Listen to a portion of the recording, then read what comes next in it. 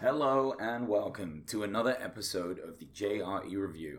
The JRE Review podcast reviews the best of the Joe Rogan Experience podcast for the week. It's a review show, okay? It's like how events are for the news. There's no direct correlation, but interesting things have happened, and I want to talk about it. Sometimes I have guests on, friends of mine or just fans of Rogan that want to talk about particular episodes that they really enjoyed.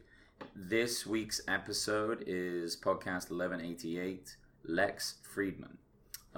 Lex is a physicist that studies artificial intelligence, or maybe he is more of a computer coder. Basically what he does is he spent his life trying to understand and create AI, artificial intelligence. And he's a super interesting guy, so I can see why Rogan wanted him on. He was talking about taking the angle of learning a lot of philosophy to understand consciousness. And consciousness really is, as far as these AI guys can tell, is the center point of what artificial intelligence is going to be. So how do you make some sort of consciousness? Well, first you have to understand what it is. So he's been listening to people like Sam Harris and very smart people that study the mind. And that's kind of the angle that he takes towards solving this problem. So I found that really fascinating. They move on to talk about Neil deGrasse Tyson for a bit. Neil always comes up because he's a very smart dude and has great theories on things and all things science. And they were talking about how he loves to shit on movies. And Neil deGrasse Tyson was on Rogan not that long ago, and one of the things he says he doesn't do anymore is talk about movies because people get mad at him, which I think is quite funny. One of the ones they get into is that movie Gravity with Sandra Bullock and George Clooney. And Neil was saying how, to Joe, he was saying how silly it is that all the space stations are so close together. It wouldn't be like that. And it's just one of the things that he pointed out.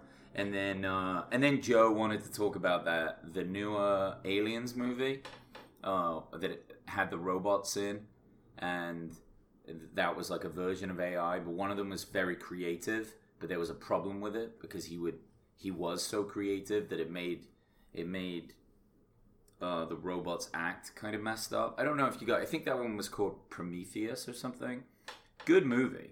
I really liked the character that played the robot too. And then there were two types of robots in there. One was a newer model, but didn't have the ability to be creative. They took it out, so it was more like a kind of like server robot.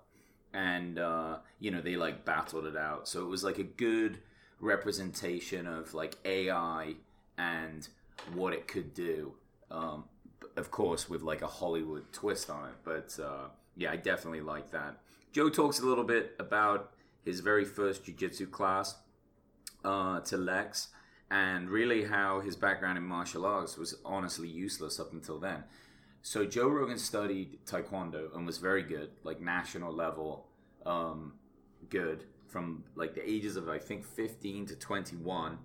And it really shaped a lot of how he sees the world and understands things. But when he got to jiu-jitsu, he was up against a guy similar size and he just got demolished. The guy could do anything he wanted to him.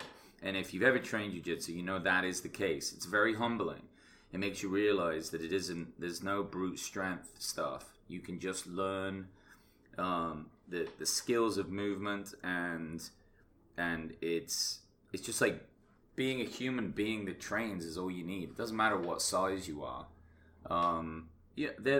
I've even seen people that have disabilities, like a shorter arm or like a bad leg, and they've trained a long time and they're pretty handy. So they can even adjust jiu-jitsu for those different reasons. Joe and Lex kind of had differing viewpoints from what I could tell on this podcast about when AI was coming about and what it will be able to do. And Joe was saying that AI will eventually be able to improve on its own design limitlessly, like a limitless understanding, just keep improving on its design. and make itself, therefore, infinitely powerful and intelligent. Lex wasn't feeling that. He didn't almost, I feel like he almost doesn't believe that they're going to be able to make AI in any terms, or at least for a very long time. He was talking about how neural networks, which are like the ways we see AI now, kind of work in two ways. One is competitive self-play, and the other one is like massive input. So competitive self-play was a cool thing that he talked about, and it was about how the AI and this only really works if you can simulate the world, like a game of chess or Sudoku or something like this. Well, I guess not Sudoku because you don't play against somebody, but any game where there's like two sides, right? So like maybe like backgammon or chess or those sorts of things. And what would happen is the computer will then play against itself in many, many different ways and see all the different ways that it can win. The problem with that sort of problem solving is in the real world, there's way more variables. So you can't just run those until you can understand the whole picture of that simulated world. So that's very difficult right now for AI to do. Another thing is the mass input. So that means if you want a program to know the difference between a dog and a cat, it's probably going to need like 10,000 pictures of each one, dogs and cats, to be able to be sure that it can tell the difference.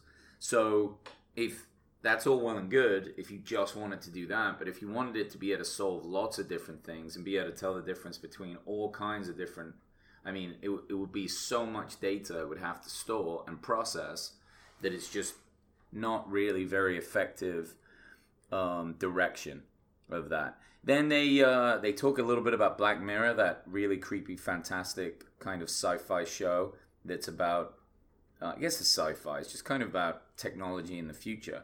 But one of the really good ones is called Meat Eater. And why it's good is it uses a robot that's very similar to this like dog-style robot that Boston Dynamics has. But what it does is it's hunting humans. If you haven't seen that episode, make sure you do. It's really very good. And Joe was just saying, you know, how long will it be before we can make something like that? Lex didn't really have any sort of an answer, but he did say, in all intents and purposes, the machine's capabilities were like they have machines that can do all those things now. It just can't make the decisions required to kind of run around and figure all this out. Next, they talk about the worry and the fear of AI. Obviously, Elon Musk is scared of AI. Sam Harris, same thing. And in a way that they were saying that it's not always a good thing to pursue technology, right? For example, like nukes are bad, but we have them. And then Lex basically says that it's inevitable because AI started with our desire to create the gods. So in a sense, it was like it's kind of a creepy quote, but a really good one all the same, because it's like we want to make the things that are kind of better than us in a weird way. But again, talking about, you know, machines that can like hunt us down, Lex made it very clear that he's not really concerned about AI. In fact, Tim Kennedy, a UFC fighter and a special forces guy, he was like, Tim Kennedy will be more dangerous for the next 50 years. Obviously, Tim will get old, but he's just saying military guy, being able to use his human brain to chase you down.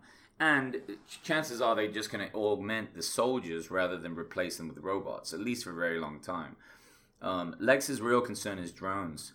Drones, he was saying to Joe, are a potential concern, and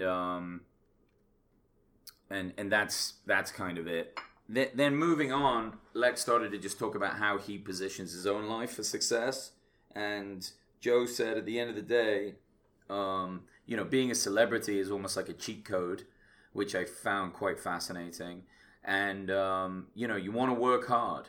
The end result isn't just you laying on your back with somebody feeding you grapes all day. You're not going to feel good about that. Doing things that are hard should never stop. And in a way, scarcity is an excellent driving force, right? So you take someone like Joe Rogan. He has, you know, really all the money you could ever need, and then all the opportunities to do things you could ever want. But he still brutally works so hard, you know? And it's like, what is that driving factor? What is that piece? And he makes it clear that it's really not anything special.